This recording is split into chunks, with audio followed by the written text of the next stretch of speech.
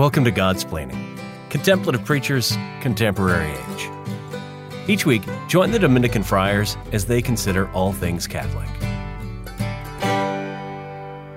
Well, welcome to the Sunday Lectio episode of Godsplaining. Today we'll be considering the great Feast of the Ascension of our Lord and praying through the readings for Mass in honor of the Feast of the Ascension. So with that, to place ourselves in the right mind to consider the word that the Lord has given us to reflect on this day, let us begin by praying the Collect for the Mass of the Ascension. Let us pray. Gladden us with holy joys, Almighty God, and make us rejoice with devout thanksgiving, for the ascension of Christ your Son is our exaltation. And where the head has gone before in glory, the body is called to follow in hope.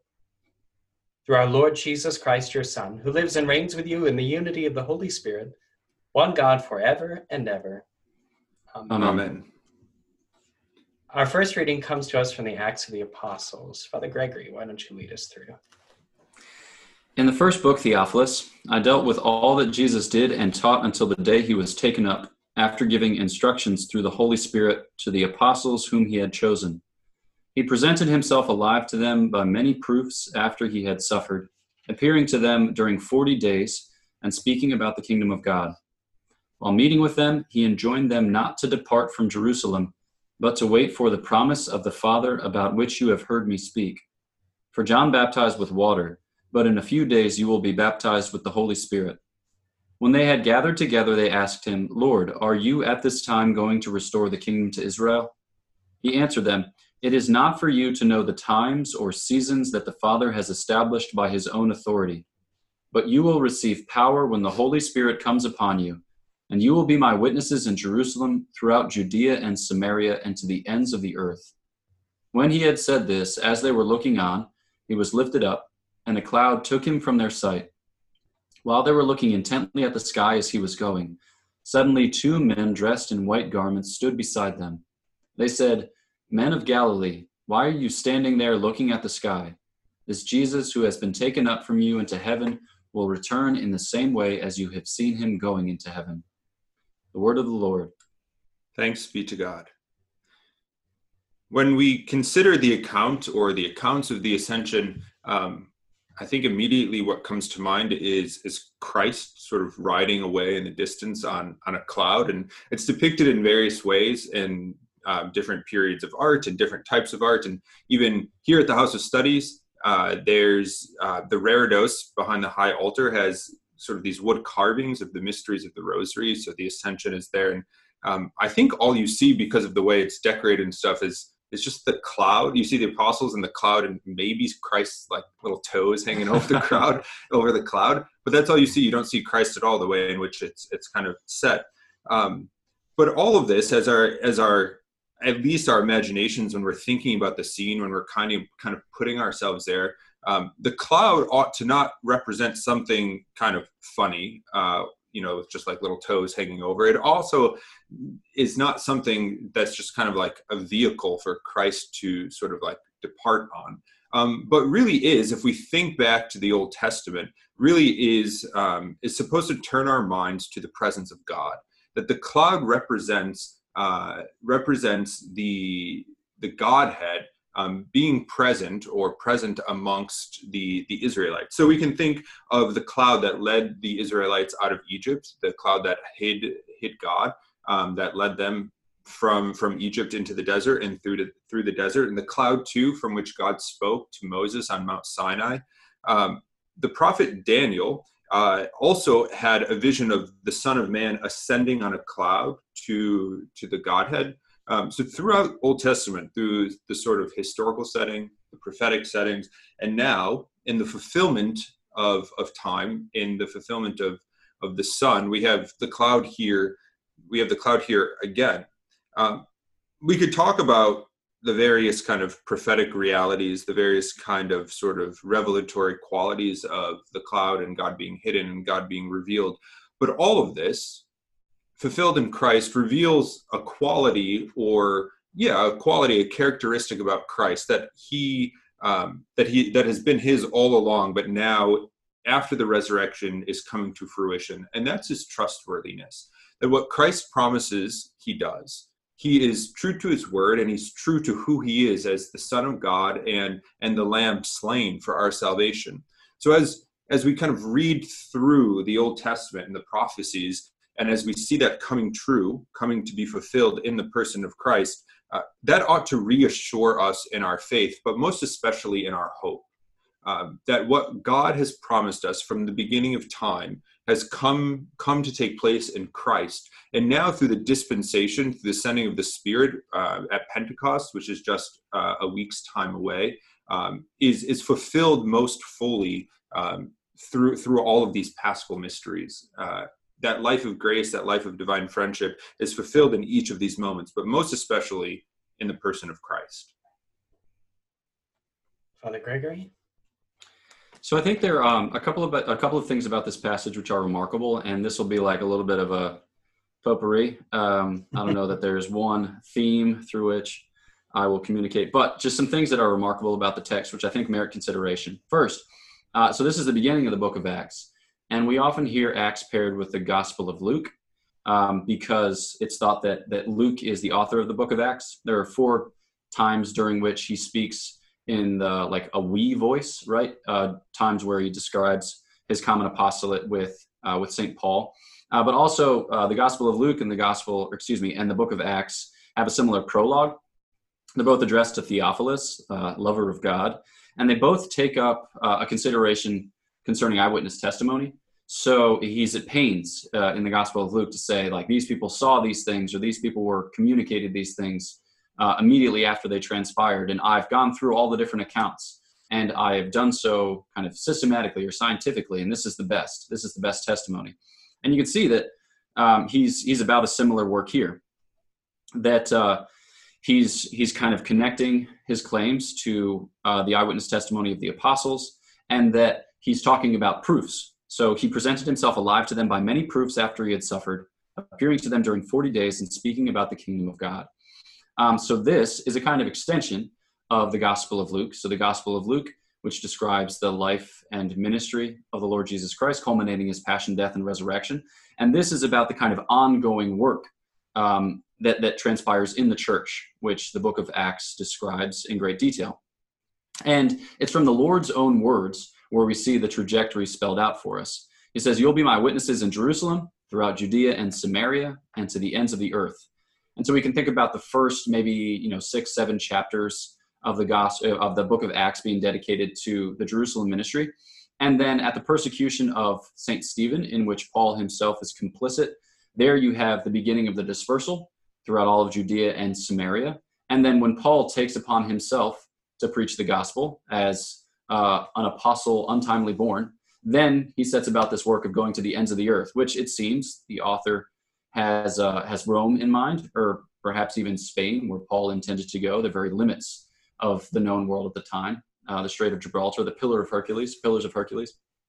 And so I think here you get a sense for the movement or the dynamism that's present in the book of Acts. You get this sense that the Spirit who hovered over the waters, the Spirit who came down upon the apostles in Acts 2 in sovereign fashion, he is about something, and he animates the apostles to communicate that message. And we saw how that already, last week, we saw how that spills over into the ordaining of deacons, into the wider Christian community who are implicated in, such that their whole household is baptized. We heard about Cornelius in that regard. We heard about, I think, Lydia in that regard. And so, this communicates a sense of movement that's bound up with eyewitness testimony, because it's an encounter, it's an event that is communicable and that draws people in its wake.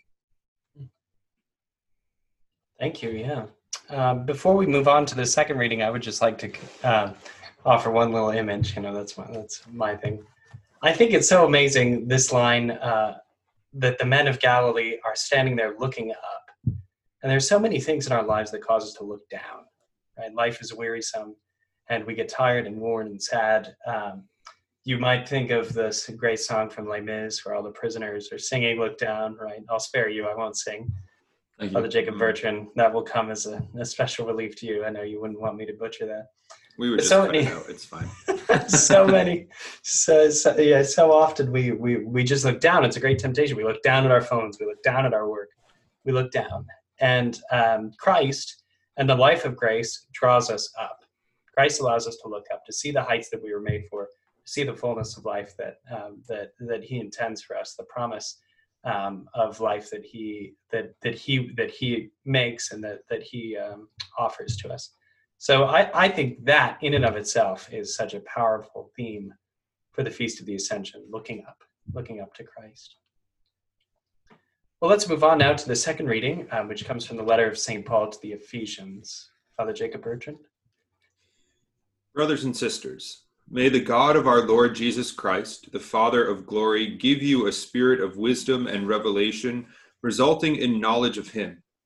May the eyes of your hearts be enlightened, that you may know what is the hope that belongs to his call, what are the riches of glory in his inheritance among the holy ones, and what is the surpassing greatness of his power for us who believe, in accord with the exercise of his great might, which he worked in Christ, raising him from the dead and seating him at his right hand in the heavens, far above every principality, authority, power, and dominion, and every name that is named, not only in this age, but also in the one to come. And he put all things beneath his feet, and gave him as head over all things to the church, which is his body, the fullness of the one who fills all things in every way. The word of the Lord. Thanks be to God. This line that St. Paul uses that strikes me as just being so beautiful is that St. Paul prays that the eyes of our hearts would be enlightened. In Christian life, we make decisions based on all kinds of things. We make decisions based on the natural law, the way that God created the world. We make decisions based on the saintliness, the holiness, the power of the law of the gospel. And it's only the eyes of the heart, it's only this kind of seeing as Christ sees, it's only this fullness of sight that allows us to recognize things as they really are, so that we can live as we truly ought to live. The eyes of our hearts being enlightened mean that there's something in us that's opened that allows us to understand and see things for what they really are. Again, I was talking about with the first reading about looking down and being weighed down. That's the way of the world that prevents us from seeing things as they're truly seen. But when we look up, when the eyes of our hearts are enlightened, when we're seeing as Christ sees, we're able to understand the challenges of life for what they are, and we're able to understand further the glory of life that Jesus has for us. The best witness of the gospel is not an articulate explanation of it, even though Dominicans love that. We would love to teach people how to make articulate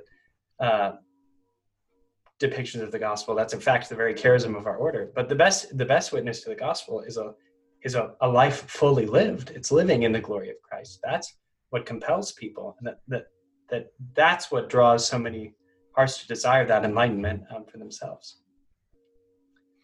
I love the fact that a lot of the imagery taken in this particular reading is intellectual imagery. So caveat, you don't have to be smart to be holy. And sometimes being smart can be a hindrance to growing in holiness because you rely overly much on your own native gifts and not sufficiently on the Lord. But sometimes I think we draw this distinction between head knowledge and heart knowledge, and we have it in our minds that it doesn't matter too terribly much what you think. All that matters is that you are sincere and genuine and that you love the Lord. But I think that that's dispelled by the exhortation that St. Paul gives in this reading, because the imagery is all intellectual imagery. It's a spirit of wisdom. It's a matter of revelation. It results in knowledge of him. And when he speaks of our hearts, like you said, he speaks about the eyes of our hearts, which are associated with vision, which is intimately connected with cognition, intellectual perception. Why? So that they might be enlightened. Okay. So he leads off with a lot of very rich intellectual imagery. And this is just to kind of communicate the point that part of salvation is what one author has described as noetic healing. Noetic, we hear there kind of like an echo of the word metanoia, right? So the word just means like a kind of mind-based healing, which is to say that it matters what you think, and that by grace we are taught and I guess educated in how to think aright. And one way that we experience this practically is in terms of self-deception. So you'll often hear it described in the Christian tradition that in order to know God, you need to know yourself. It's not a necessary precondition, but they often accompany each other. So like St. Catherine of Siena talks often about entering the cell of self-knowledge, because when you know yourself, then you can kind of accept yourself. which isn't to say that you make a false peace with your many sins and vices, but rather that you cease to strive ambitiously by your own power on your own steam in a way that's actually more so informed, I don't know, by despair than it is by genuine hope. And then once you accept yourself, you can kind of get over yourself, right? So yes, I am this, that, and the other way. I wish that I weren't, but this is the hand that I've been dealt. And my salvation is a matter of playing my hand, subject to God's grace, and with a kind of patience on his timing. And so, yeah, part of what it means to be converted, part of what it means to be healed and elevated by grace is to have this, this kind of washing of our minds and disciplining of our thinking so that we are less self-deceived. So that way when we say like, hey, Lent's rolling around and I'm going to do these things again like I did last year, you're cognizant of the fact that you failed last year. And you're cognizant of the fact that you were either overly ambitious or insufficiently so.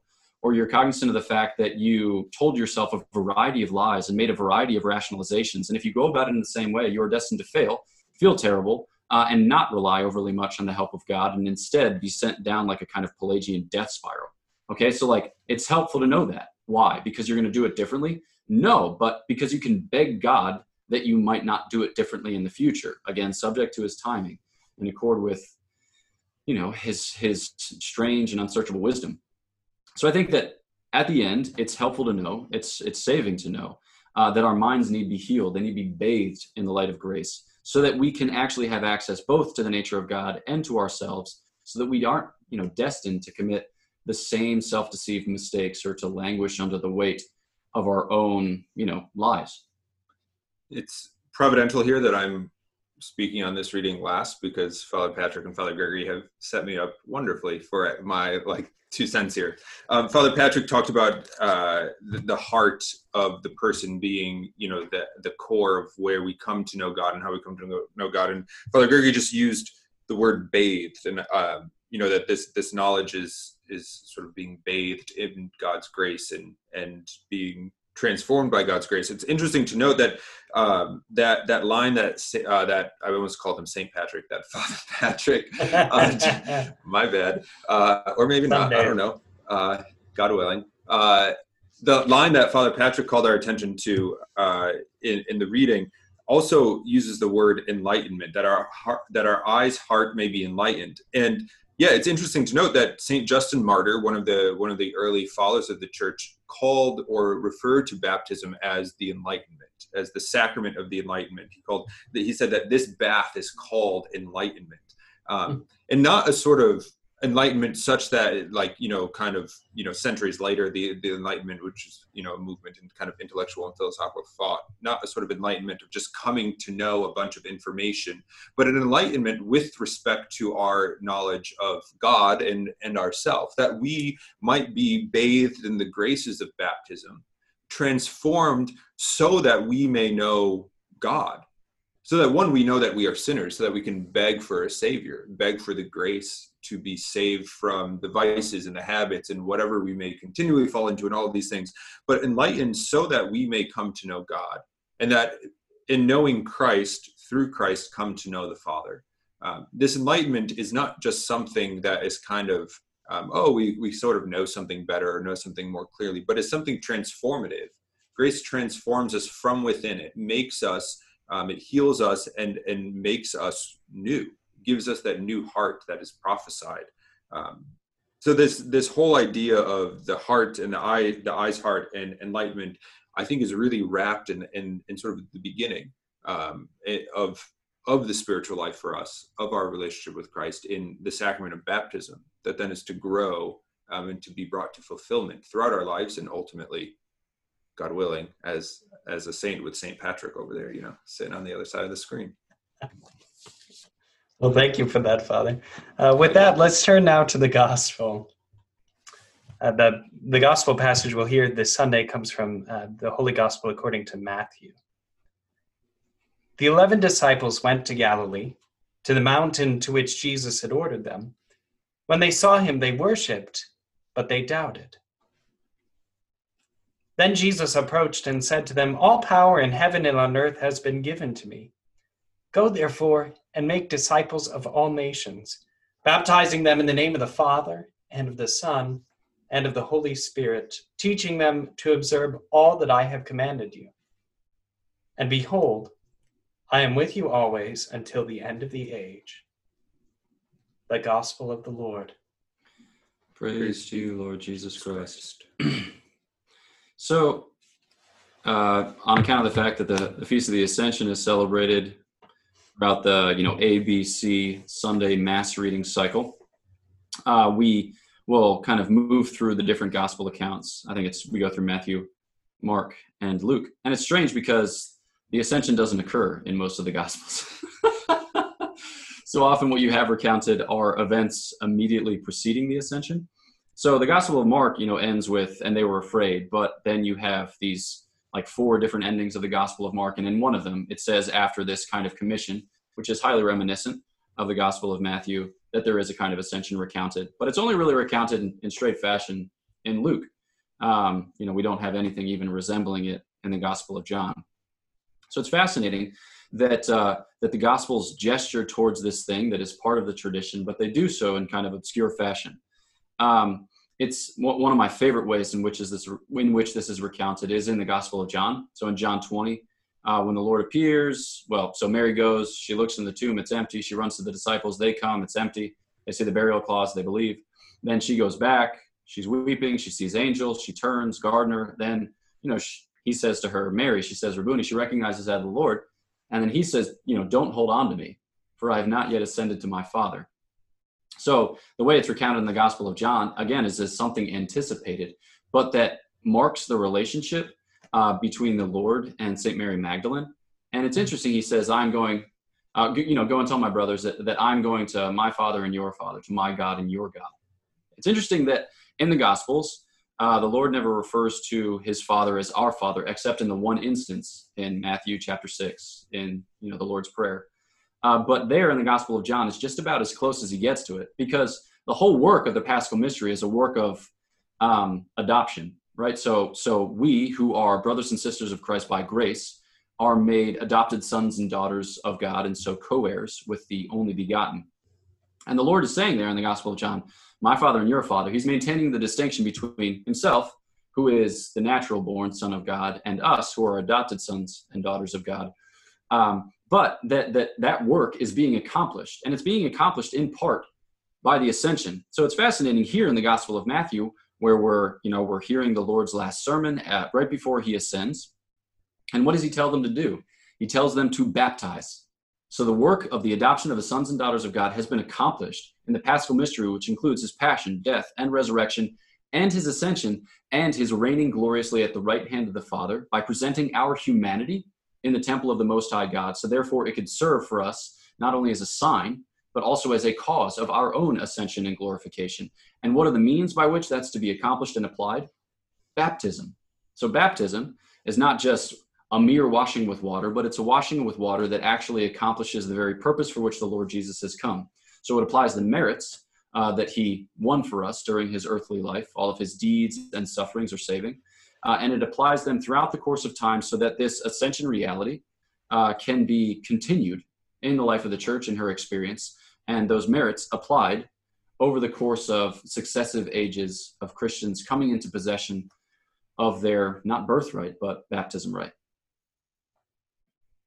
This past week leading up to the Ascension, actually all 3 of us, different days, but celebrated the anniversary of our priesthood. And on the anniversary of my priesthood, I reread the homily that was preached at my first Mass. So it's the custom that we're ordained, and then the next day we celebrate our first Mass as a priest. But we invite a priest who has been sort of influential in some way in our lives to preach that homily, to preach at our first Mass that we celebrate as a newly ordained priest. And one of the things that I've remembered, but also just reread this week, was that this homily that was preached at my first Mass, the Father preached about the Last Supper. And at the Last Supper, before our Lord ascended, he put the last pieces of his church in place. In order not to leave us orphans, he gave us the Eucharist and he gave us the priesthood. And it's a beautiful homily, I think. Wasn't about me, which made it even better. It was about Jesus, so that's great. But I was thinking about that in reading the gospel for the Ascension, that as Christ is getting ready to leave, and as he's promised not to leave us orphans, what does he leave us? Well, he leaves us with direct access to him through the ministerial priesthood of the church, through the grace that's offered in the sacraments. To have this direct contact, most especially in the Eucharist, that is, the very body and blood of Christ, but confected at the hands of a priest. To have access to divine life through the sacrament of baptism, which is, almost always in almost every circumstance administered by the hands or at the hands of a priest.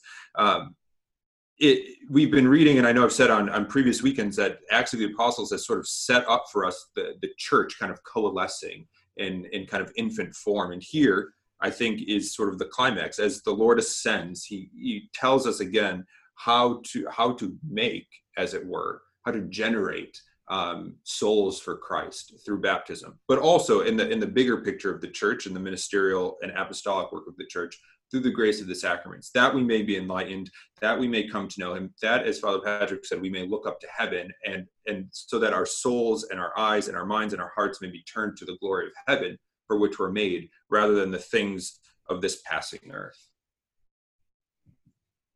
And that leads very well into the point that I wanted to make, which is the world's going to end, folks. We're gonna die, and this is not all that there is. This is not all that is, right? Until the end of the age. This age, like all things that we see and know, will pass away, and these will be the former things. And that, we can't remind ourselves enough of this perspective that we need to have to live according to the perspective of eternity, and not according to the here and now.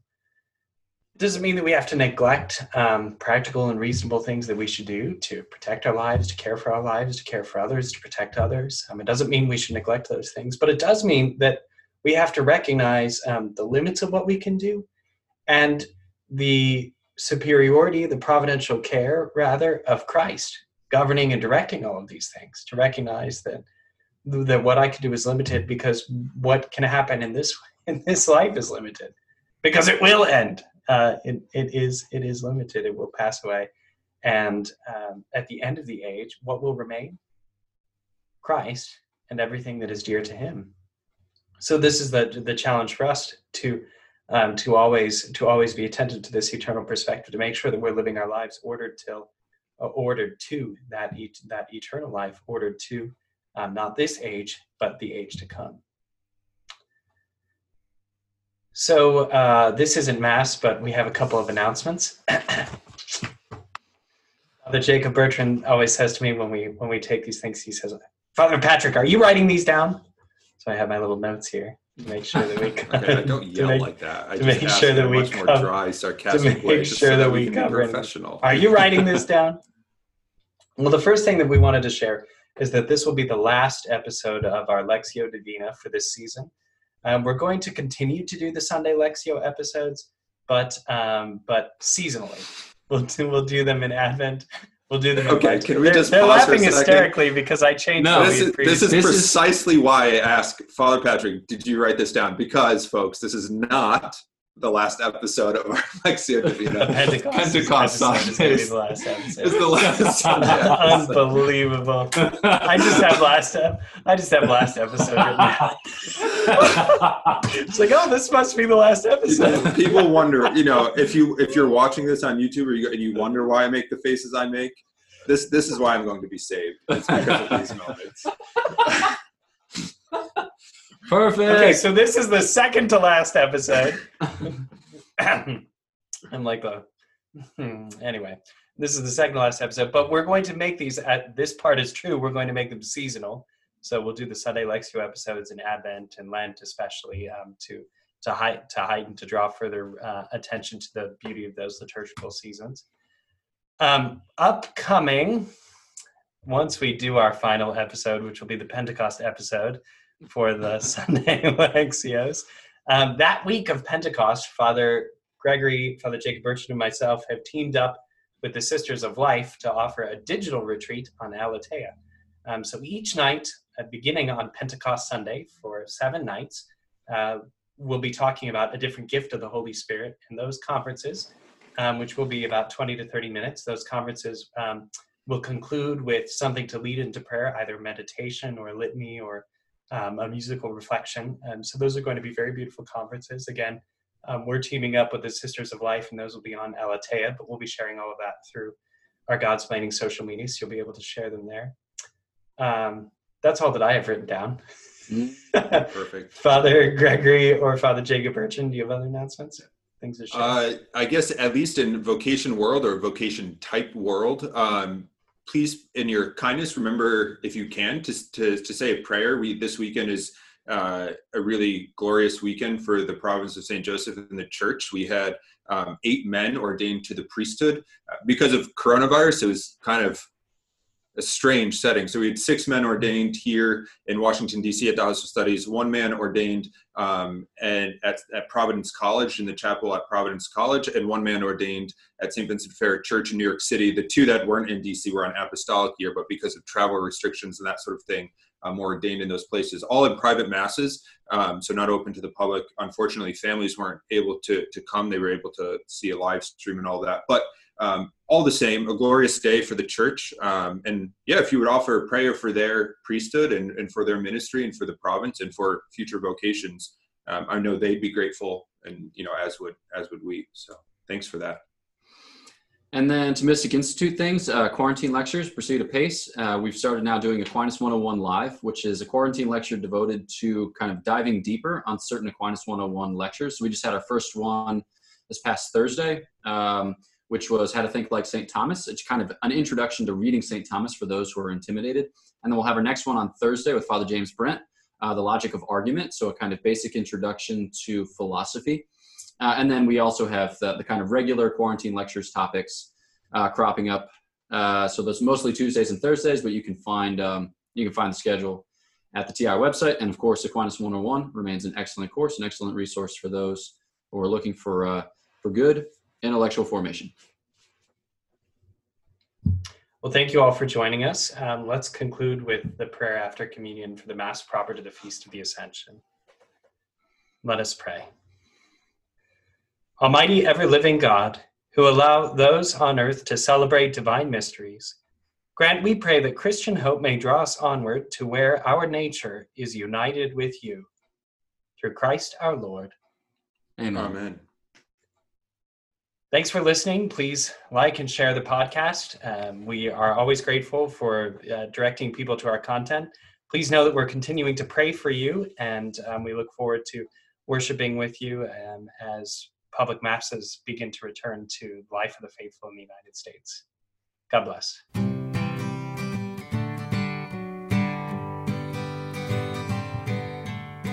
Thanks for listening to Godsplaining, a work of the Dominican Friars of the Province of St. Joseph. Visit us at opeast.org.